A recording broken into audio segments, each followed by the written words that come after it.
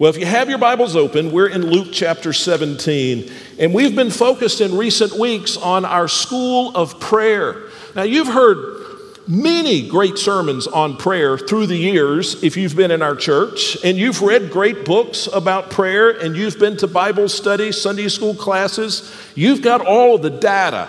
But what we're hoping to do in these 8 or 9 weeks is to take all of that good information, take everything that the Bible teaches about prayer and put it into a package that we can understand and embrace such that it might genuinely change our prayer lives. I want all of us to look back on these 8 or 9 weeks a year from now or 10 years from now if the Lord tarries and say that my prayer life changed, that God changed my prayer life in those weeks. And so that's our goal. We're right in the middle of this. And today we come to Luke chapter 17. We started by laying down the foundation of prayer, why it's important, some important things to know.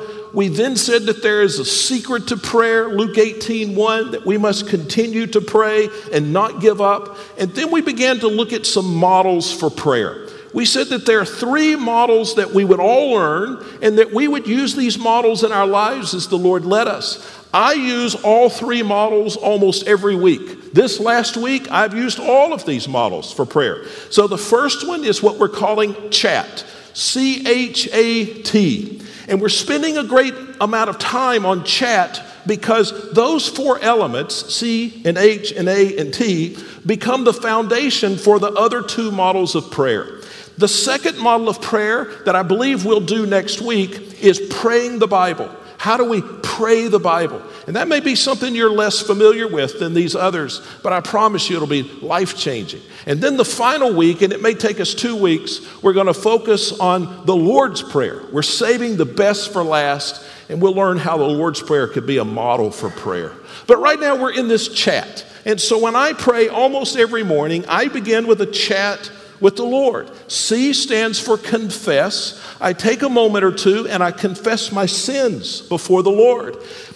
This is the best part of prayer because the truth is I am guilty of sins. And the truth is that Jesus is the Savior and that He forgives us and cleanses us. So we should look forward to this time of confession. So I begin with C, confession. H is honor. After confessing my sins, I honor the Lord, not for what He's done, but for who He is. I honor Him because He's beautiful and powerful and righteous. He is eternal and He never changes. He is faithful and He is trustworthy. And I talk to God about how wonderful and how great He is.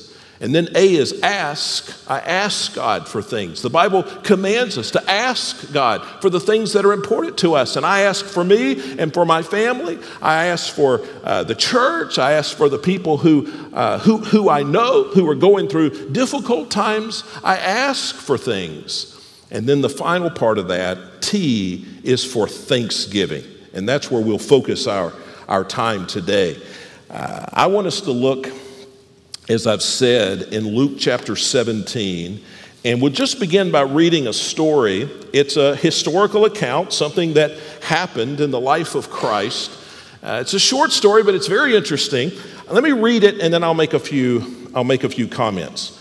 Luke 17:11 says, while traveling to Jerusalem, He passed between Samaria and Galilee. This is Jesus. He's traveling, and He passes between these regions. As He entered a village, 10 men with leprosy. And so if you're going to underline a word that's important, underline 10. 10 men with leprosy met Him. They stood at a distance and raised their voices, saying, Jesus, Master, have mercy on us. And when He saw them, He told them, go and show yourselves to the priests. And when they were going, they were cleansed. And so they had this terrible disease called leprosy, and they cry out to Christ, and He heals them of their leprosy. They're told to go to the priest because in those days, to get out of quarantine, so to speak, you had to be approved by the priest. We don't do that today, okay? If you're sick, you don't need to come see the preacher. Go see somebody that can help you. But they would go and see the preacher, they would see the priest, and he would declare them healed if they were. Verse 15 says, but one of them, seeing that he was healed, returned with a loud voice and gave glory to God. That's the most important verse in the passage. But one of them, that's another key word, one. How many? One. One of them, seeing that he was healed, returned. That's a key word. He returned, and with a loud voice, loud, that's a key word. We'll come back to each of these. He gave glory to God. Verse 16, he fell face down at his feet, thanking him. And he was a Samaritan.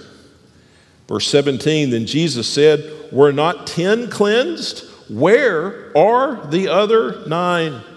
Didn't any return to give glory to God except this foreigner? And he told him, this is what Jesus said to the one, get up and go on your way. Your faith has saved you. This is a story about a man who gave thanksgiving to Christ. And in that expression, everything changed. Let me tell you why it's important that we give thanksgiving. First of all, few things in life have as much power to make a real and immediate change in our lives as giving thanksgiving. If you will just have a thankful heart, it will have such a change, such an impact in your life. And it's interesting, it'll have an immediate impact in your life. I was talking to a missionary in Kenya one time, and it was a very impoverished area. People were very sick, almost everybody there, no health care. And he was talking about the kind of mission trips, this was a pastor there, he was talking about the kind of mission trips from churches that were most beneficial for the gospel, for him to share the gospel. Churches from America would send people in, and he would use this as a part of their ministry to the community, to the people. And he said, interestingly enough, he said, I would rather you send me 10 doctors. No, I said that backwards. He said, I would rather you send me 10 dentists than to send me 10 doctors. And I thought, well, that's interesting. Now, he wanted doctors, and they desperately needed doctors. That was a real need there, and doctors made a real difference when they could come and care for their people. But why do you think he wanted dentists even more than doctors? He said, because when you bring a dentist in, he said, all of these people that'll come to the clinic, they're all sick. He said, but if you bring a doctor in, and they have malaria, not the doctor, hopefully, but the patient has malaria. He said the doctor will treat them, but they're not going to be better by the end of the day, right? No doctor can make your malaria better in 2 hours. He said, so we tell people to take these pills that they don't understand or to do these things that just seem like magic to them, and there is no immediate effect. He said, but all of them have abscesses. Have you ever had a tooth that I'm not sure I'm using the right language, but you know what I mean. They're in great pain. He said when they would see the dentist, he said it would make an immediate change. 2 hours later, they're feeling better than they have felt in years. He said, and it made it so much easier for them then to share the gospel. Now, what am I saying with all of that? There are so many components to worshiping God. All of them are important. You need to give. We talked about giving a moment ago. That's a part of worshiping God. You need to study the Bible and know Scripture. That's a part of worshiping God. You need to honor God. You need to lament over your sins. There are all these components, and they all make a serious and significant difference in your life. But there's one thing that makes an immediate difference in your life. And what is that? Thanksgiving. And I'm going to show you how this works in a moment. But if you stopped right now, spent 3 minutes expressing thanksgiving to God, in 3 minutes your life would be different. See, there are many important parts of worship, just like there are many important critical parts of health. But the one that makes the quickest difference oftentimes is your teeth. And the one that makes the quickest difference in our spiritual lives oftentimes is Thanksgiving. There's another reason why it's important. Nothing will supercharge your prayers more than expressing thanks. When people pray, they want to feel something at the end of their prayers. Now, because you feel something at the end of your prayers does not mean that your prayer was greater or more effective than it would have been had you not had a feeling. But still, that's something that we want, right? People want to pray and they want to feel good at the end of their prayer. Here's the key to that. If you'll end your prayer with thanksgiving, you will feel good at the end of your prayer. And I think it'll make you more consistent in your praying because you will love what it feels like to end your prayer with thanksgiving. I'll show you why in a moment. And then finally, thanksgiving delights the Lord. I've changed my prayers for Sunday morning worship in the last 6 weeks. And if you are one of the people who come to our 7 o'clock Sunday morning prayer time, we pray right here for our services, 7 o'clock to 7:15 every Sunday morning. You've heard, perhaps, if you paid attention, but you've heard my prayers have changed. I still pray that God will be present in our worship services. I still pray that God will make the things I say clear to people. I pray for the music. I pray for all the things that you would ordinarily pray for. But here's the change. And it's not that I've never prayed for this before, but now this is the biggest part of my prayer. I pray that God will be delighted by our worship service. Does that make sense? I want you to be blessed by the worship service. I want you to be encouraged. I want you to leave here and say, I felt the presence of God in that place. I was so encouraged when we worship God through song. I want you to leave here and say the truth of God's word changed my life. But we're really not here for any of those reasons. Don't you understand? We're not here for what we get out of this. No, we've gathered here on Sunday morning because He is worthy of our worship. He is worthy of us taking a couple of hours out of our week and coming together and just worshiping Him for an hour. Sometimes people will say, well, Pastor, I don't really get anything out of church. Well, I mean, that saddens me, but that was never the point. It's not that you would get something out of church, it's that God would get something out of the church. And my prayer is that God would be delighted by us coming together and singing to Him and responding to His word. Thanksgiving, when we give thanks, it delights the Lord. And that's reason enough to do it. So, Luke chapter 17, we've read the verses. I'm going to do something I don't do often, but at least I'll confess to it before I do it. I'm going to preach a message from this passage now that I've preached before, right here. I preached it on November the 19th, 2017, and so I know a lot of you were here then, and this will be a repeat. I don't do that often. I'll always tell you when I do. But sometimes I study a passage of Scripture, and I think, I don't know any better way to say it than how I've already said it. And so I could give you the B version, or I could just go back to the old way. And so it's a repeat, but I think it'll be an encouragement. How can we learn to be thankful people from this story of the 10 lepers? Well, a couple of things you need to know before we jump into the lessons. First of all, I want you to notice the division between the 9 and the 1. So there were 10 lepers. 10 men had leprosy. How many were healed of their leprosy? Did you follow it closely enough? Do you know the number? How many? 10. Okay, so 10 lepers, all 10 healed. But here's the division. 9 went on, 1 returned. So we got 2 groups, a big group and a small group, 9 and 1. That's important to notice. Now, their gratitude determined how long their healing lasted. Now, you have to read between the lines here, but let's just think about it logically. For the 9 people who didn't return, they were healed, they had a terrible disease, and they were healed, but how long did their healing last? Well, it didn't last very long. I'm not suggesting that they got leprosy again, but in the next 10 years or 20 years or 50 years, what happened to those 10 men, those 9 men? They all died, right? mean, none of them are here this morning, are they? I mean, all those men died. And so they were healed, but their healing, their health was only temporary. It was a very temporary blessing. And even if they lived another 50 years, it was still temporary. But what do we know about the one that returned? His healing was eternal. Why do we know that? Because of the last verse in the section that says, or the next to the last verse in the section that says that God saved him.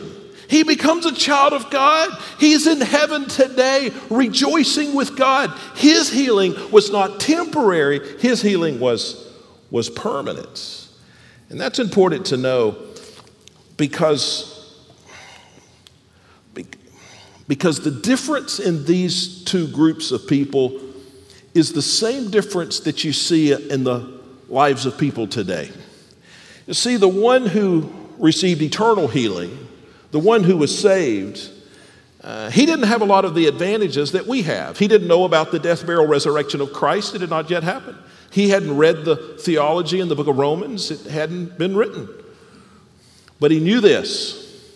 He knew that God had healed him, and that now he should live his whole life, he should orient his life to give thanksgiving to God. And that made all the difference. The other 9 had an encounter with God, and their life, their focus was on themselves. Now, we are saved. The theology of our salvation, we call it substitutionary atonement. You ever heard that phrase? It's the word of the theologians, but it describes something that you're familiar with, that I'm guilty of sin, and my only hope was Christ, and Christ died for my sins. He became the substitute for my sin penalty so that I can have eternal life. That's substitutionary atonement. Now, when you talk to someone who is considering following Christ, that's usually not their hang-up. They don't usually say, well, that sounds crazy. I don't believe that. No, their hang-up is different. Their hang-up is that they don't want to trust that and then live their whole lives where their life is about, God, I'm thankful for that. You see, whether we truly trust Christ to forgive our sins will be reflected in whether or not we have a heart that is thankful to God. That's where people get caught up. And this one man, his healing was permanent because he lived his life expressing thanksgiving to God. Now, with that in mind, let's walk through here and learn these 3 principles for thanksgiving. Number 1, thankfulness is only thankfulness when it is expressed. Thankfulness is only thankfulness when it is expressed. Now, how many of these 10 men who were healed of leprosy, how many of them were thankful? Well, I think there were 10, right? I mean, don't you agree? I'm sure none of these men said, rats, Jesus just ruined a perfectly good case of leprosy. No, they were thankful, but Jesus has a different opinion, right? I think 10 men were thankful. Jesus, look closely at the story. He believes just 1 was thankful. So why the difference? Why does Jesus say 1 and I say 10? You say 10. Why is there a difference here? Well, it's because we define thankfulness differently. The way you and I define thankfulness is a warm feeling in our hearts. I'm sure all 10 of these men were thankful in their heart. But how does Jesus define thankfulness? He says thankfulness is not thankfulness unless it is expressed. That was the difference in the 1, not what he felt in his heart, but what he expressed with his lips. And so Jesus said only 1 person is thankful, because the way Jesus measures thankfulness is by what you say, not what you feel in your hearts. And we know that this is true, and because this is a little bit of a repeat, you've heard these illustrations before, but they're certainly, well, they help us understand this. I remember in the days that I did a lot more marriage counseling than I can do now, but I would sit with a man and a woman who were at odds, a married couple at odds, and this was a pretty typical marriage counseling situation. The woman would say, my husband doesn't appreciate anything I do. Any of you ladies ever thought that? And then she'll start on her list. I do this for him. I do this for the family. I sacrifice this. I put them first in this. I show him kindness in this way. And she'll go through a whole list of things that she does. And she'll say, he doesn't appreciate any of it. And I'm thinking, well, you really married a loser. I mean, you've been so kind to him. And so I'll look to him and I'll say, sir, is that true? What do you think he says? Of course I appreciate her. I appreciate all the stuff that she just mentioned. And he'll usually pull out a few more things. There's even some other things. She didn't even put everything on the list. I'm also thankful for this, and that. Now, what's the difference? Is she lying? Is he lying? No, they're defining thankfulness differently. He thinks he's thankful because he can feel it in his heart. She thinks he is not because he has never said it with his lips. She has one definition, he has a different definition. Now listen, men, this is free, okay? She's right. You're wrong. If you want her to know you're thankful, you've got to say it. All right, back to the sermon. If I preach on that too much, my wife will remind me all week long. I could show it to you in another way. Have you ever given somebody a gift, a special gift? Perhaps you spent extra money on it or you just worked really hard picking it out and you give it to them and you never hear a word. That bothers you, right? And what you're thinking is, they are not thankful for what I did. But are they? Of course they're thankful in their heart. They don't take that gift home and say, oh, this makes me so mad that they showed me this kindness. No, they're thankful in their heart. So why do you say they're not thankful? Because they didn't say it. That's what Jesus says here. He says only one was thankful because only one said it. Now, are you thankful for what the Lord has done for you? You thankful for your salvation, for your forgiveness? You're thankful for your family, you're thankful for your health, you're thankful for the way that God gives you peace, love, joy, the fruit of the Spirit. Are you thankful for the faithfulness of God, the kindness of God? Are you thankful for those things? Why do you think you're thankful? See, if you haven't said it, then you're not. Okay? We are so much like the 9 lepers. We walk away from church and we say, I'm so thankful for what God has done and who God is. But God says, if you don't say it, you're not thankful. Thankfulness is only thankfulness when it is expressed. Number 2, thankfulness begins with a conscious choice. Thankfulness is not some passive thing that happens to the fortunate people. If my life were easier, I would be thankful. No, you wouldn't.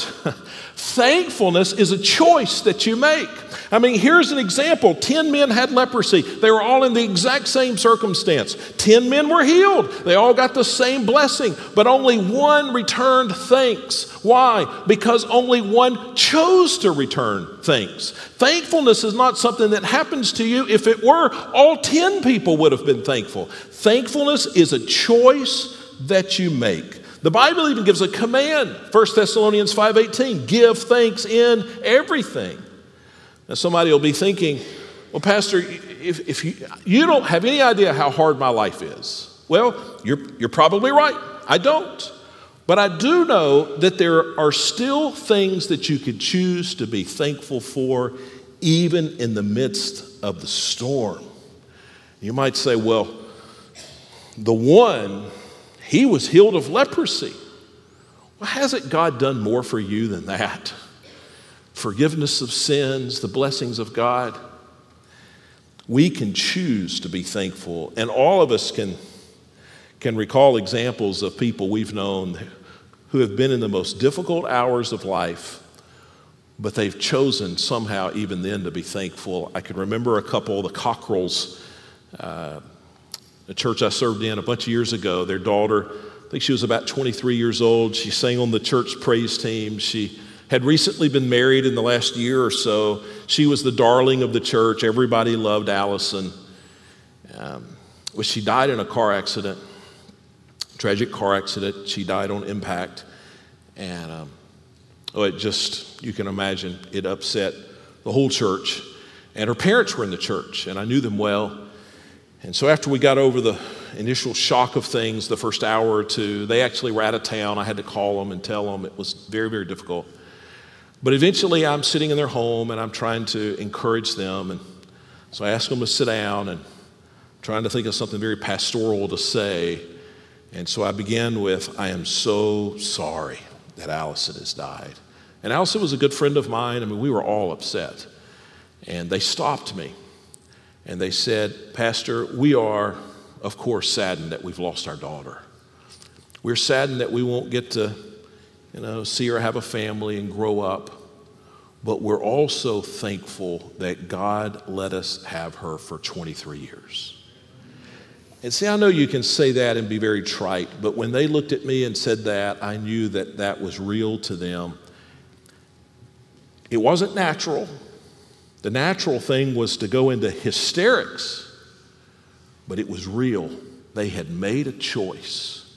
We will be thankful. Thankfulness is always a choice.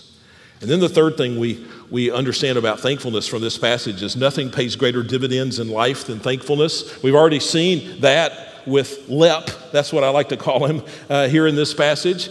He ends up knowing the Lord. He ends up being a child of God because of his thankfulness. But let me share with you just a couple of other ways that thankfulness changes our life. Number one, joy grows in the soil of thankfulness. And this is a whole nother sermon from another passage of Scripture. But just know that the Bible teaches that unhappiness and thankfulness, that there's an inverse connection between the two. Think of this as a seesaw. And when your thankfulness goes up, your unhappiness will go down. Not sometimes, not occasionally, not later on next week, a month from now, but always and immediately. When your thankfulness goes up, and remember, we're not talking about a feeling in your heart, we're talking about an expression that you're giving. When your thankfulness goes up, your unhappiness will go down. And when your thankfulness goes down, your unhappiness will go up. There's connection here that is biblical and undeniable. Joy grows in the soil of thankfulness. You show me a person who's filled with joy, I'll show you a person who often expresses his or her thanksgiving to God and to others every time. Another benefit here is thankfulness alters our perspective. It changes what you see. If you were to sit down and begin to make a list of all the reasons in your life to be miserable, you know what would happen? You would be miserable, okay? If you want to ruin your marriage, go home, take a piece of paper, and just write at the top of it all the things I don't like about my spouse. And you just, number one, number two, number three. You know how many you can write down? You will never run out because the more you think of, the more you will think of. But if you want to bless your marriage, you go home and take a piece of paper and write the things I'm thankful for about my spouse. You know how many you can write down? You'll never run out because thankfulness alters our perspective, and the more you are thankful, the more you will be thankful for. I've often looked at people that are just thankful all the time, and I've thought, I'd like to be like them. Well, I can be like them. You know how you get to be like them? You just start. You get up in the morning, have your prayer time, and end with 10 minutes of being thankful. Give God a list. I'm telling you, your whole day will be different. It'll change your perspective. Now let's come back to prayer because that's our focus. Every day I pray, C-H-A-T, I confess, I honor, I ask, but I end with thankfulness. End your prayer by telling God what you're thankful for. Don't be satisfied that it is a warm feeling in your heart, but express it to God. Make a list, say it aloud. It will establish your habit of prayer. It'll reorient your focus to the goodness of God, and it'll delight your Father. Are you ready to be a person of prayer? Just commit to thanksgiving. Just commit to thanksgiving. I write or type in my prayers, not everything I say, but it helps me to stay focused. And so when I get to T, I just make a list, church. You might say, well, Pastor, I would think, you're the pastor and you ought to be better at prayer. You ought to just be able to do it. Well, I love to pray, but there's nothing that keeps you focused like making a list at the end of your prayers of the things you're thankful for. I told you I preached this, at least the last part of this sermon 3.5 years ago, preached it here. But 33 years ago, I know I don't look that old, but 33 years ago, I would preach this same passage of Scripture. Back then I was preaching to youth and at youth camps and youth retreats and youth revivals, but I would use the same passage of Scripture. I'd preach a different message, but I would almost always end with a sermon from Luke 17. And I know we're way over on time, but I got to give it to you. I give it to you in 3 minutes. But I want you to leave with this on your mind, because I believe the Lord will use it to nail this whole idea of thankfulness down. I would tell the youth the story, we would read the story, and I would say there were 10 people, but God only made a difference, ultimately only made the difference in one person's life. 10 people. There are a lot of people here today. God will only make a difference in a handful of lives. You know who God made a difference in his life? Who was it? It was the one who made a decision that was individual. See, he didn't follow the crowd. He didn't do what the rest of them did. He didn't do what the 9 did. He made a decision that was individual. He made a decision that was intense. It says he came back and he loudly thanked God. And he made a decision that was immediate. I bet those other 9 planned to be thankful in 2 weeks. But spiritual decisions that are planned in 2 weeks never happen. But the ones that are immediate, God makes a difference. 10 people, only one of them saw their life change. There are a lot of people here today. You have heard the truth of God's word, but God will make a difference in a handful of lives. It'll be those that make the decision that this man made. Head bowed, eyes closed. Let me pray. Father, first of all, there are people here today that have had an experience with you like these 9 lepers have had. And they're thankful in their heart for that, but they have never come back and just said, I want to live my life thankful to you. I trust that you've provided for me. They need to ask you to be the Lord of their lives. I pray today that'll happen, that they won't worry about other people in the room, the other 9, they won't do anything but to make an immediate decision to follow you. And I pray that they'll have the courage to step forward and take the hand of one of the ministers in the front of the celebration or the summit service and say, today I want to be the one, and I want to see God make a difference in my life.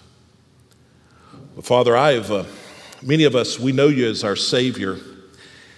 And I know, because I've preached on thankfulness 1,000 times, 100 times, I know that you'll take this message, this truth, not because I preached it, but because it's in God's word, and you'll use it to make a real difference in a handful of lives. Not in everybody's life, but in a handful of people. This will be life-changing. Father, I pray that one of those is me. And it'll be me if I make the decisions that Let made. Father, move in our hearts because of your goodness and your kindness and your grace. And we pray this in Jesus' name. Amen. Let's stand together.